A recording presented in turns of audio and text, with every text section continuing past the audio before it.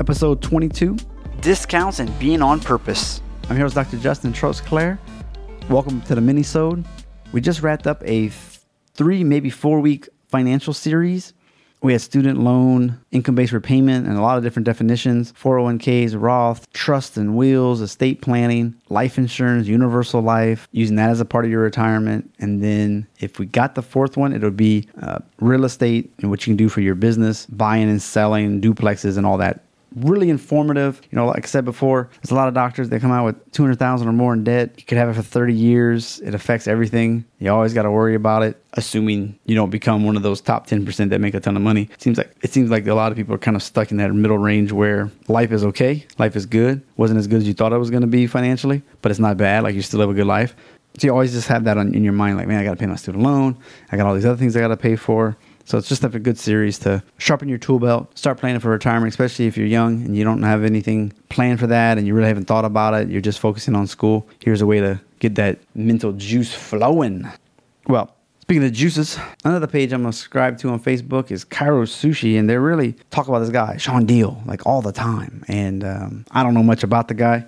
I know he's got a coaching program and he's got these programs that you can buy and all this.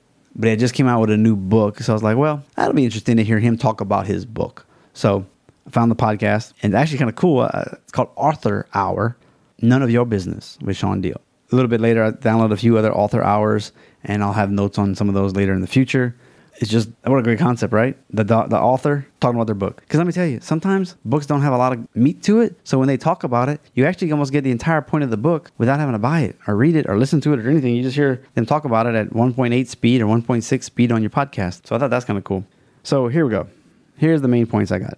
You know, became a doctor, became a lawyer, whatever. Not to really be in business, but to be the best at that field. But then you realize, like, wow, all of a sudden I got to be good at business. I got to be good at marketing. I got to do all these things until you can afford to, like, branch it out to somebody else. But, like, you still have to be in it. You still have to have a successful business to stay helping people, right? If you go broke, it's not going to help. So his idea is you got to embrace that. And if you can't figure it out, like, you won't be in business. Like I said, you won't help nobody. His thought, there's lots of people in the world, and you can niche down on whatever you want, but, like, you're only going to treat the people who you're meant to serve. You know, I guess that's one way to think about it. I guess that's the idea of these people came to your clinic because they match up with you. I mean, I definitely do think there is a personality. Whenever I have certain people come in, they would drain me, and I have other people, and I'm like, yes. So if I had a practice full of those types of people, it'd be like, whoa, this is amazing every day. It's so fun. What? And if I had a practice full of those other people, I'd be like, how am I attracting these? Like, if you're marketing and you have a certain personality, you're going to attract those types of people to your clinic. So part of that, like I just kind of mentioned, is just knowing who you serve best and who you like to serve and get the best results with. Like, who do you like to serve? And that should be your focus because you're good at it. You like doing it because you can be good at it and not enjoy it. Like, if you hate shoulder work, but you're good at it, man, you just don't want to have a bunch of shoulders all day. But if you love neck pain and you can get neck pain patients, then you got both. Like, I'm good at neck pain. They get better. Yes, life is good, right? So you got to figure out, where do they hang out? And so when you're doing your marketing, your shows, your social media, what books are they reading? What shows are they watching? And Facebook does all of that. So if you have a customer list and you narrow that down to, like, hey, let's go through the last 2 years of emails and let's put down the people that we really enjoyed. And then just have them as a list on Facebook. Load those up and do a lookalike audience for your area. You'll find more people that they have relate to, and you give it some time and you can actually see, like, these are the top pages that they see. Sports, jobs types they have. So you can really get a good insight of what's going on. And that's fun. Always set goals with the end in mind. Otherwise, you're making money and you have no idea what you want to do with it. Like, why are you making all this money? You just keep going and going and going, and you don't feel fulfilled. You get burned out and you don't know why. And it's because you just didn't have a real purpose. So you got to figure it out. Like, the GPS is going to show you where you are, but unless you have a destination, it's not going to give you that roadmap, right? And one thing you can visualize, what would your life look like if you had the income that you wanted, right? There's a value that you have, there's a price, and there's affordability. And you should look at those when you're determining your prices.